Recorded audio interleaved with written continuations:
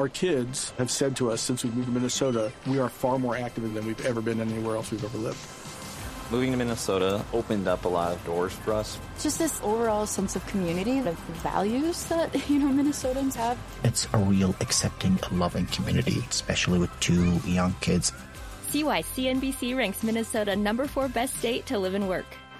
A great place to work, an even better place to live. ExploreMinnesota.com/live.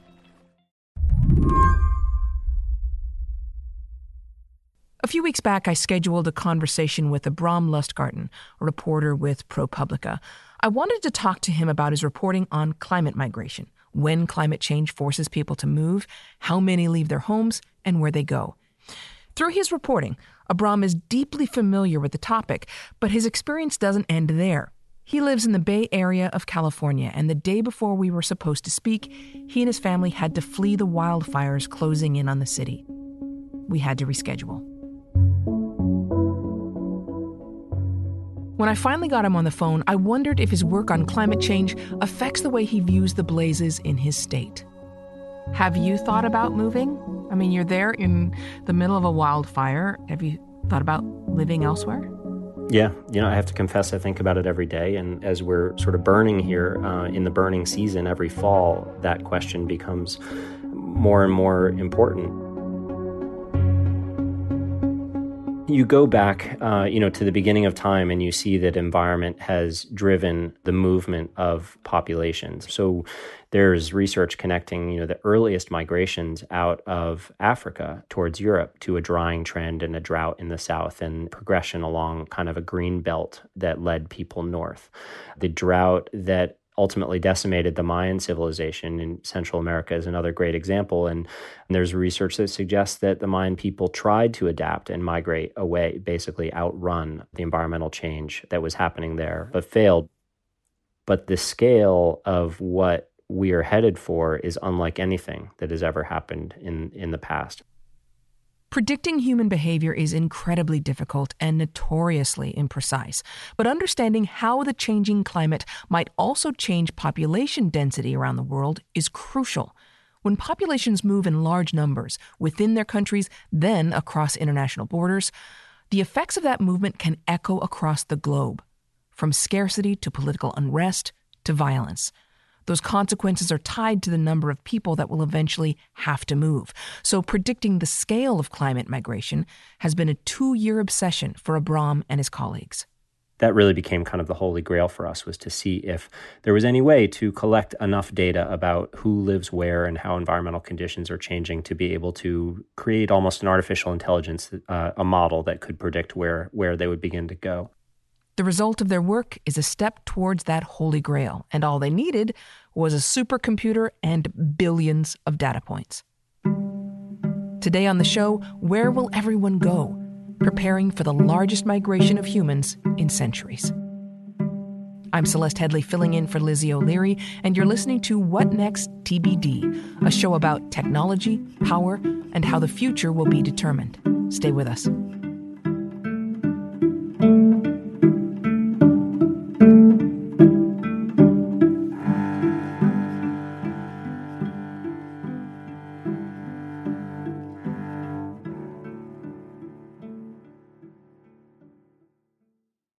This episode is brought to you by Discover.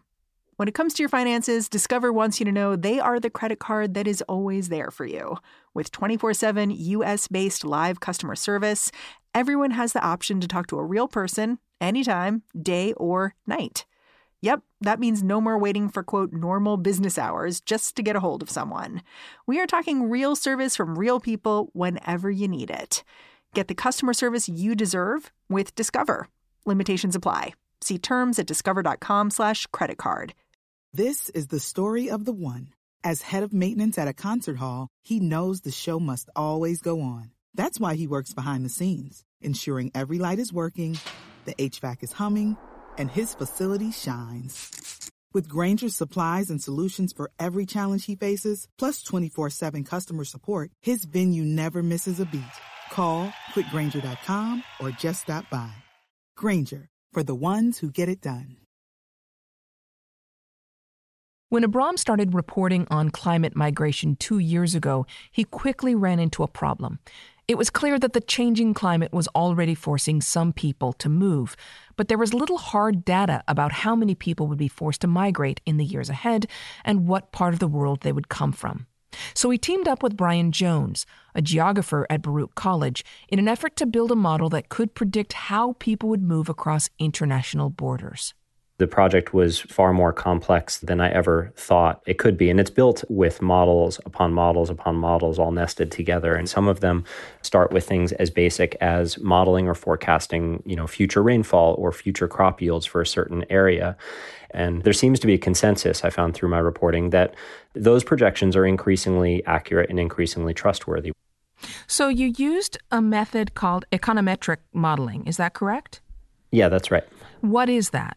So econometric modeling is basically the application of statistics to project into the future. So if you can define a statistical relationship for the past or the present, and then you assume, for example, a linear progression of that relationship into the future, it gives you a sense of the relationship between two sets of facts for years to come. So to oversimplify it, if a certain number of people have been determined to move as a certain level of drought takes place, which is what happened in an early econometric modeling study of environmental change in Mexico, then you can project into the future that should the same drought happen in the same place over future periods of time, that the same ratio of people would move. And that's basically how economists also look at economic change in the United States and globally.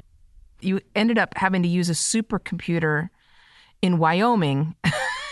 And even that supercomputer took 4 days to do the calculations. Yeah, so the modeling, the model is immense. The computing power to run it is immense. And we used a federal supercomputing facility in Wyoming, and then eventually used additional academic facilities that Baruch College had access to in New York. We would ask a simple question, say, if we tweaked the temperature range just a little bit, or we decided to run a different combination of scenarios, how many migrants would we get then? And it would become a multi-week long process of changing the programming, sending it off. It waits in line at the federal facility. It takes 4 days to run the modeling at the facility. Then it comes back, and then we interpret the data. And the information, the results that you got were staggering. I think it's fair to say that worldwide we're not prepared. How many people does your model show will end up having to move? So we took a slice of the world and looked as narrowly as possible at Central America coming to the U.S. because it was a relationship that we could understand, and where I traveled and I did on-the-ground reporting, and we could add anecdotal information and reporting to what the model told us. We found that about 1.5 million people a year will eventually begin migrating towards the United States. Our modeling found that there will be approximately 30 million migrants over the next 30 years. For the United States, that future migration will outpace really the peak migration that we've ever experienced at intense periods in the past, but will do so for every year going forward. And globally, research is pointing to an astounding figure, which suggests that basically 1 in 3 people on the planet will live in a place that's not hospitable to humans the way it has been historically. That's to say that they'll either have to adapt where they are, or they too will have to move.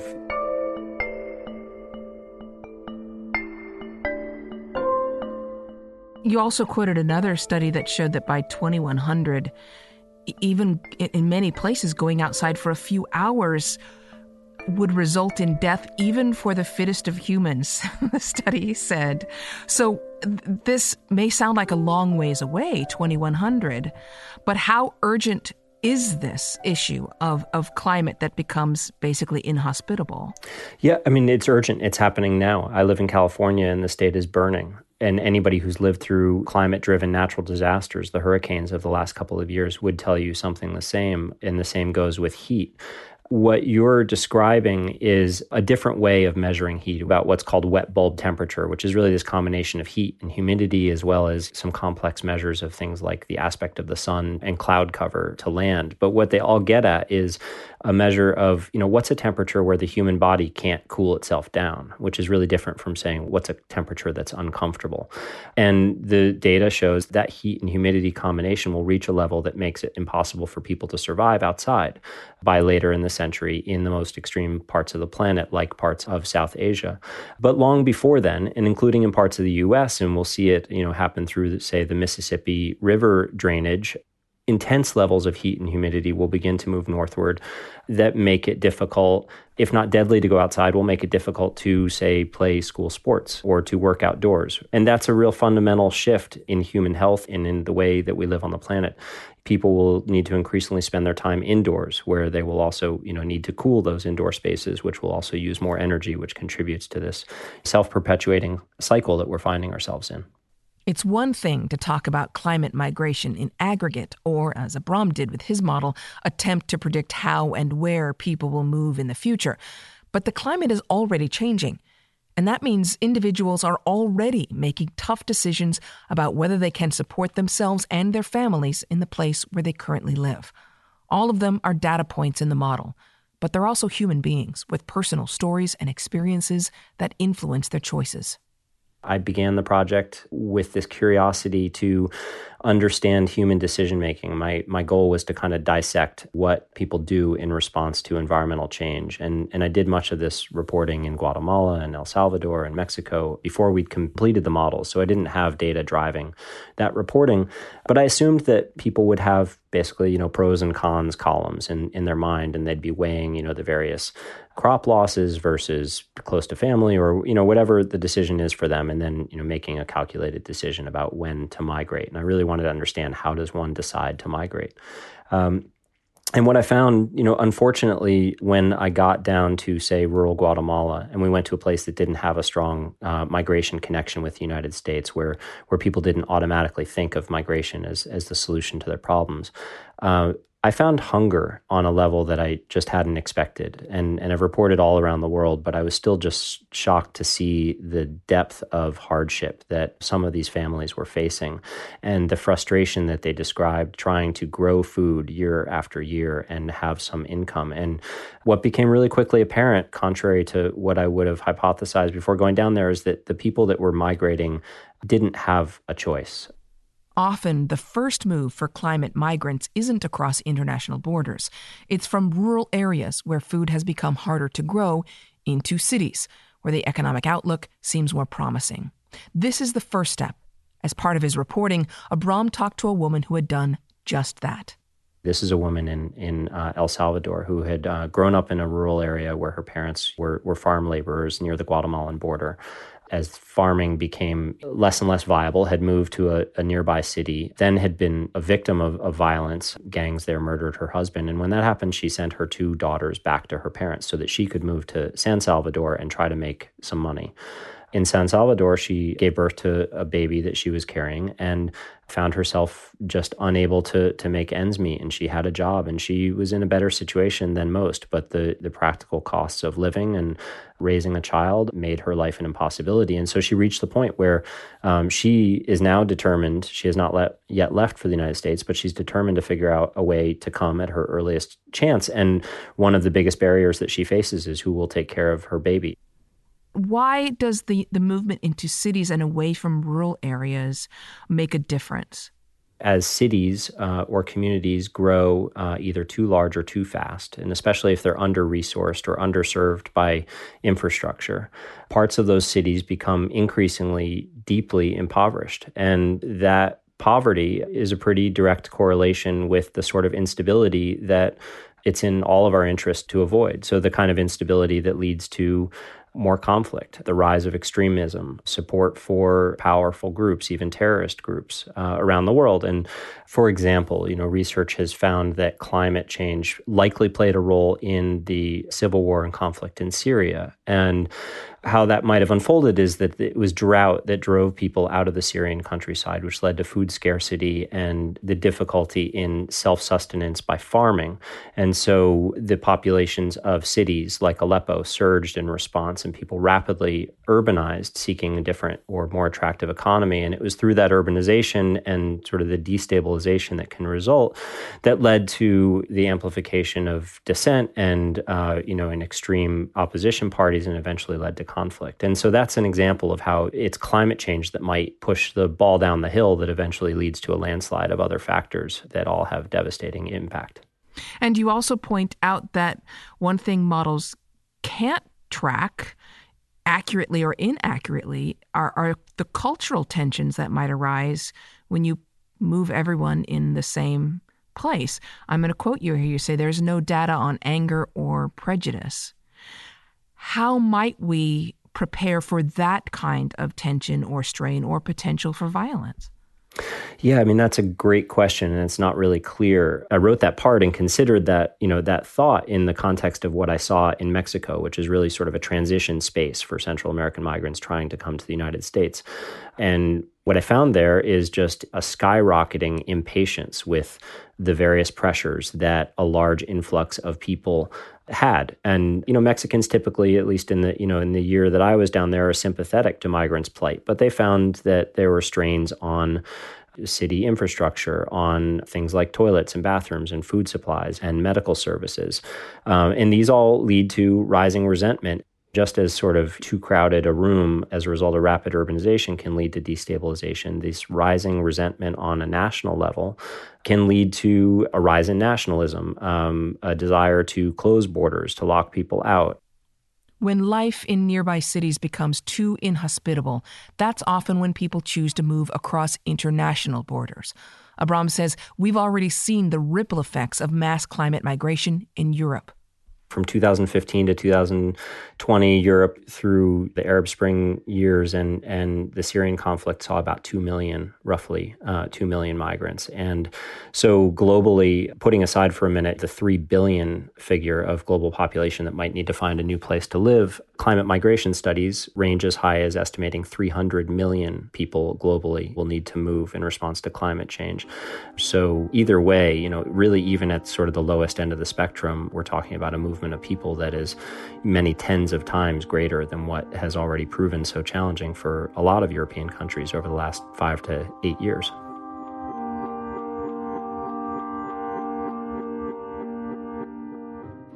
You interestingly said that coronavirus kind of gave us a test run for how good we are, and when I say we, I mean Homo sapiens, at handling this kind of catastrophe. And the consensus was not very good.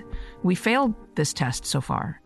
Yeah, I mean, why? Well, here's the analogy. I mean, coronavirus, is a pandemic that is well predicted in all of its facets. The scientific community has understood both coronaviruses specifically and the risks of pandemic spreading around the world for many, many years. We've defined the need to react to it and defined the impacts, including their economic impacts. And we've come up with plans for how we would respond. And faced then with that challenge, we've arguably failed to execute on any level, to protect human health in the ways that we should have, to slow the spread of the virus, or to protect our economy. Climate change is happening on a slower scale and a larger scale. It'll affect ultimately much greater numbers of people even. But it's similarly well-defined. I mean, we now understand the basic trends of how the planet is changing. We understand what those inputs are and what changes we could make as humans to slow the spread of climate change, to follow the analogy. And we also understand the tools that we need to begin to use to adapt, retreating from coastlines, for example, or just changing the way we live in threatened environments and adapting in terms of human migration as well. We haven't really begun to do that effectively, and what the response to the pandemic shows us is that it's possible that we might not. The ripple effects of those inactions will be huge.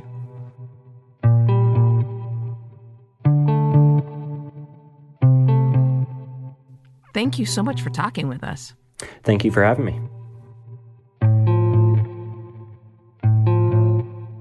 Abram Lustgarten is a senior reporter at ProPublica. His next piece will focus on climate migration within the United States. You'll be able to read that at ProPublica.org. That's our show for today. TBD is produced by Ethan Brooks and edited by Allison Benedict and Tori Bosch. TBD is part of the larger What Next family. TBD is also part of Future Tense, a partnership of Slate, Arizona State University, and New America. I'm Celeste Headley. Thanks for listening, and have a great weekend. A new episode of What Next will be in your feed on Monday.